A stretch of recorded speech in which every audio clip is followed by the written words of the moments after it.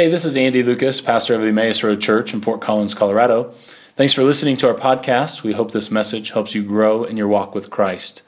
If you'd like to support this ministry, visit theroadfc.org and click the giving link. We're now halfway through our series on holiness. And what we've been doing is some really biblical theology on kind of tracing the development of the theme of holiness throughout the scriptures. And we began by learning that holy is a unique word that means unique and set apart. And that the Bible is clear that people, places, things, even time can be called holy in addition to God. So it isn't just God who is holy, but these other things as well, that the holiness of God is reaching out.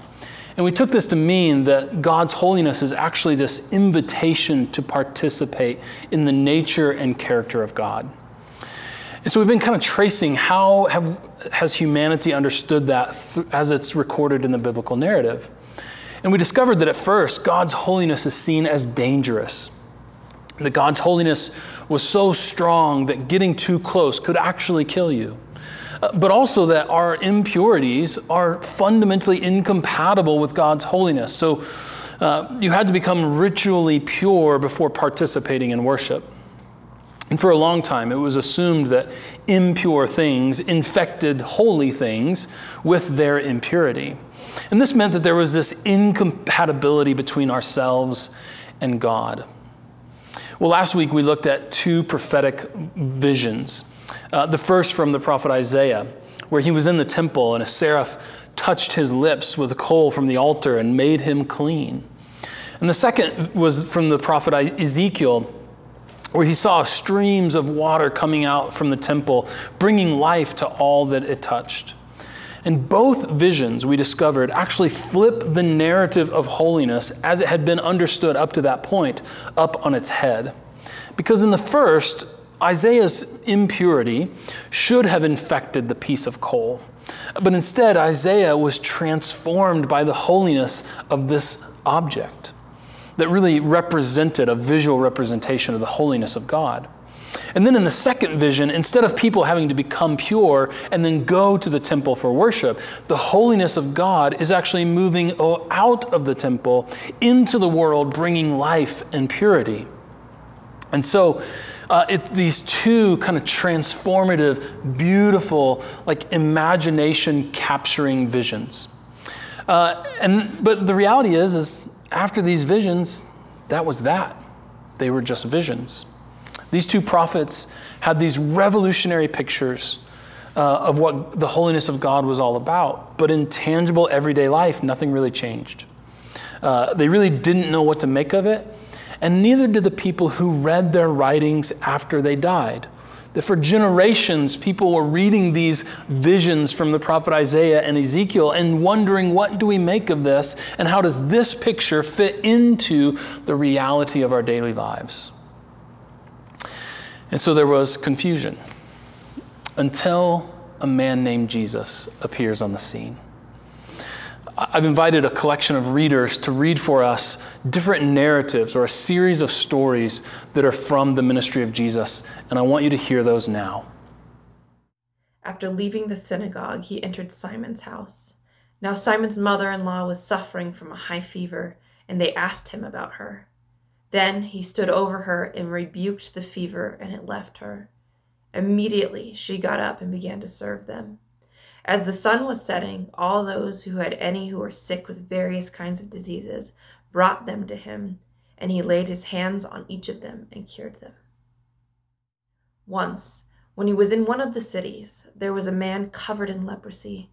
When he saw Jesus, he bowed with his face to the ground and begged him, "Lord, if you choose, you can make me clean." Then Jesus stretched out his hand, touched him, and said, "I do choose. Be made clean." Immediately, the leprosy left him. On another Sabbath, he entered the synagogue and taught, and there was a man there whose right hand was withered. The scribes and the Pharisees watched him to see whether he would cure on the Sabbath, so that they might find an accusation against him. Even though he knew what they were thinking, he said to the man who had the withered hand, "Come and stand here." He He got up and stood there. Then Jesus said to them, I ask you, is it lawful to do good or to do harm on the Sabbath, to save a life or just to destroy it? After looking around at all of them, he said to him, stretch out your hand. He did so, and his hand was restored. Soon afterwards he went to a town called Nain, and his disciples and a large crowd went with him. As he approached the gate of the town, a man who had died was being carried out.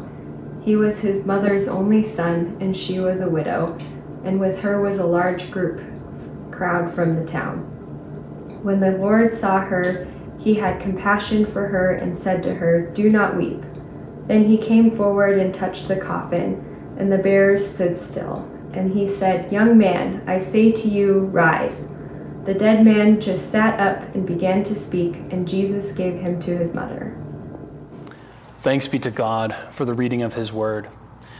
You know, when you read the Gospels and you read them in bulk, you kind of get a sense of like these threads that work their way through the entirety of the story in all of the Gospels. And one of those threads is the way that Jesus operates in the world is so new and so different that people are either confused by him or infuriated by him. And one of the groups that is consistently at odds with Jesus is a group called the Pharisees. Now, the Pharisees are really an interesting group. Their name, Pharisee, means separated ones, which goes right along with the definition of holiness, right? Holiness is unique and set apart. And so they were this religious and political party that insisted that the law of God be interpreted and followed just as the scribes had intended it. Now, being that their name meant separated ones, they had special concern for purity laws. And they had this law, all these laws memorized. They followed these laws themselves and were really passionate about making sure that everyone else that followed Yahweh kept the law as well. In other words, the Pharisees, this group of religious and political leaders, were heavily invested in maintaining a system of ritual purity. It was attached to their identity as separated ones and to their livelihood as law interpreters. But it wasn't all just self-interest for them, their passion to maintain this. They were also passionate about preserving God's holiness by keeping clear separation from anything that would be impure. So they were a zealous people, but they in fact consistently find themselves at odds with the ministry and life of Jesus. And the primary confrontation between Jesus and the Pharisees is when you boil it all down and you kind of look at all the times that Jesus is calling the Pharisees out or the Pharisees are trying to trap Jesus. When you look at all of this and you boil down, what is the primary concern or what is the primary conflict over? You realize it's over the definition of holiness. What does it mean to be holy? Now, for the Pharisees, holiness meant separation from anything and anyone that would render them impure. Jesus, however, seems to take a totally different approach to holiness. He himself claims that he is, in fact, God's Son. He is God made flesh. But then as he enters the scene announcing the arrival of God's kingdom, he's drawn to people who are considered unclean or unfit to enter into God's presence in the temple. And so in each of the stories that we read this morning, what we find is that Jesus puts his own purity at risk by touching an unclean person.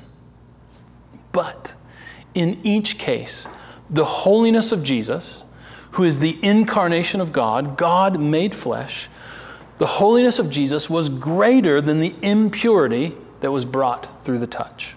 And so instead of Jesus acquiring the impurity, the leper is cleansed, the sick are healed, and the dead are raised.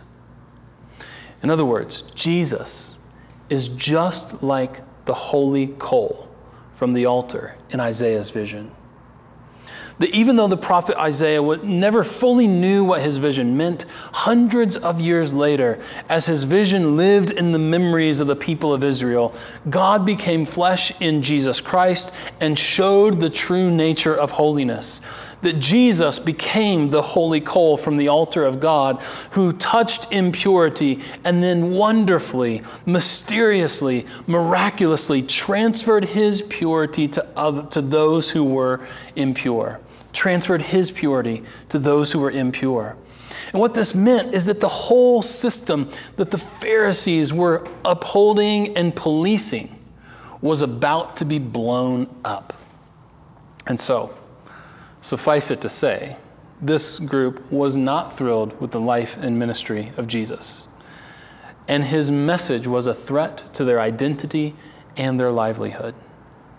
And so they also could not so easily accept that Jesus was the Messiah, because if he really was the one who was to proclaim and enact God's rule on the earth, then the driving question is, why would he be associating with those who are not leading holy lives? And again, it boils down to an understanding of holiness. And I want you to listen carefully, because this has everything to do with not only their lives back then, but our lives right here and right now. Is holiness something you gain through staying clear of impurities and keeping all the rules? Or is holiness something gained through a cleansing encounter with Jesus? Is holiness something earned through self-protection and self-preservation? Or is holiness a gift received from a touch of Christ? Another way of thinking about this is, what is it that has the strongest infection rate? Is it sinful impurities like hate, greed, violence, and racism? Or is it holy love, and the holy love of forgiveness, hospitality, grace, and peace? Which of these things has the greatest rate of infection? How we answer these questions will deeply influence our ideas of what it means to be Christian.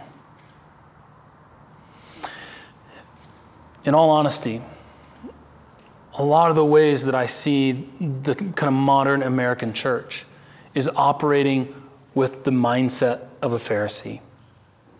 That too often we have understood the Christian faith as insulating ourselves from the evils of the world in order to protect ourselves from sinful infection. But when we do that, and when that's our main mode of operation in the world, can I say to us gently and lovingly, we are still working from an old mindset of holiness. But the good news is, if we are taking our cues from Jesus, as we should be, then we recognize that he was drawn to the people considered unclean, on the margins, the oppressed, or the so-called unimportant. That he came to them and he showed them that holy love is meant to be shared. And so for Jesus, compassion for the marginalized, the oppressed, always trumped concerns about purity.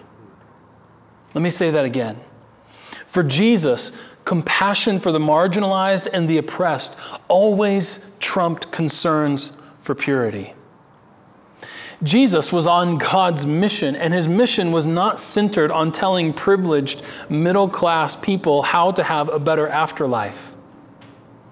But rather, the mission of God that Jesus was sent upon was to victims of injustice, and he began to proclaim a new day when justice would roll down like a river and when all things would be made new.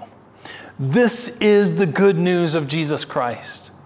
This is what holiness looks like with clothes on.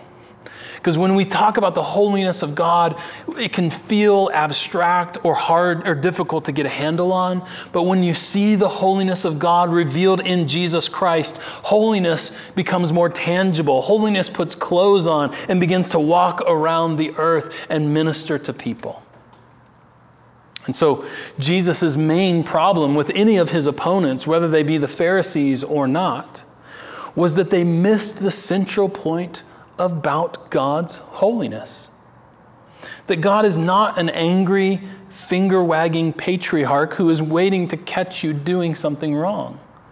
But rather, he is a gracious God whose essence is holy love. I love how Kent Brower puts it in his book called Holiness in the Gospels. He says this: holiness in the view of Jesus was not maintained by ritual purity, but by the integrity of being identified wholly and unreservedly with the purposes of God in compassion and redemption for a lost and dying world. Wow. That just shifts everything and changes how we understand holiness. In other words, you might say it this way: holiness never looks at itself to see how great it is at being holy, but rather holiness is too busy being shared with others who need good news. And so Jesus embodies the truth of holiness through his actions, but we also find that he's teaching this. He's showing us these concepts. And he wants us to help both his disciples and his dissenters understand the nature of who God is, and therefore understand what it means to be holy. And he does this so brilliantly, as Jesus often does, through telling of stories. And in Luke 15, there's a series of 3 stories that all have a similar theme. And before Jesus tells these 3 stories, I want you to listen to Luke chapter 15, the first couple of verses. Now all the tax collectors and sinners were coming near to listen to him, and the Pharisees and the scribes were grumbling and saying, "This fellow welcomes sinners and eats with them." Now the Pharisees were grumbling that Jesus ate and seemed to befriend those who were unclean. And I can imagine that their grumbling was either filled with doubt, hey, this can't be the Messiah if he's acting this way, or it was filled with disappointment. Wow, this person is the Messiah and he's acting like this? And so we have that kind of context before Jesus tells these 3 stories. First, the story of the lost sheep, which is a story about a shepherd in charge of a flock of 100, but notices that 1 sheep is missing. So he leaves the 99 in the wilderness, no doubt, to find the 1, which he does and then celebrates. And then there's the story of the lost coin. It's a story of a woman who has 10 coins but loses 1. And so she searches with persistence until she finds the lost coin. And then she throws a party to celebrate, and the party costs way more than the 1 coin was even worth. And then the story of the lost son, most often referred to as the prodigal son. This is the story of a young man who takes his father's inheritance early, blows it on wild living. When he's out of money and desperate, he decides to return home to beg his father to work as a servant in his house. But the father sees his son returning home, and the father runs to him and quickly throws a party. But this makes the older son quite angry because he has never received such treatment, even though he was always with the father. In all 3 of these stories, God is shown as gracious and persistent. He's shown as one who lovingly and extravagantly celebrates the rescue of every single repentant sinner. But here's the key thing. With these stories, Jesus was inviting the Pharisees to join him in celebrating that the impure, the marginalized, the oppressed, those who could be called sinners can now be counted among the people of God. May we be humble enough to see ourselves as people in need of a gracious and holy Father, and not as ones who are so perfectly clean that we're trying to keep everyone else out. And you know, God has challenged me. Do I celebrate when oppressed people are freed? Do I rejoice when marginalized people rejoice? Or am I just a Pharisee in khaki shorts and a ball cap? You see, Jesus is the embodiment of Israel's temple vision, and he represents for us a radical redefinition of holiness. And I'll leave you with another quote from Kent Brower's brilliant book, Holiness in the Gospels. It says this: "No longer is holiness to be conceived of essentially as separation, but rather holiness is contagious outgoing, embracing, and joyous. To which I say, amen. May it be so.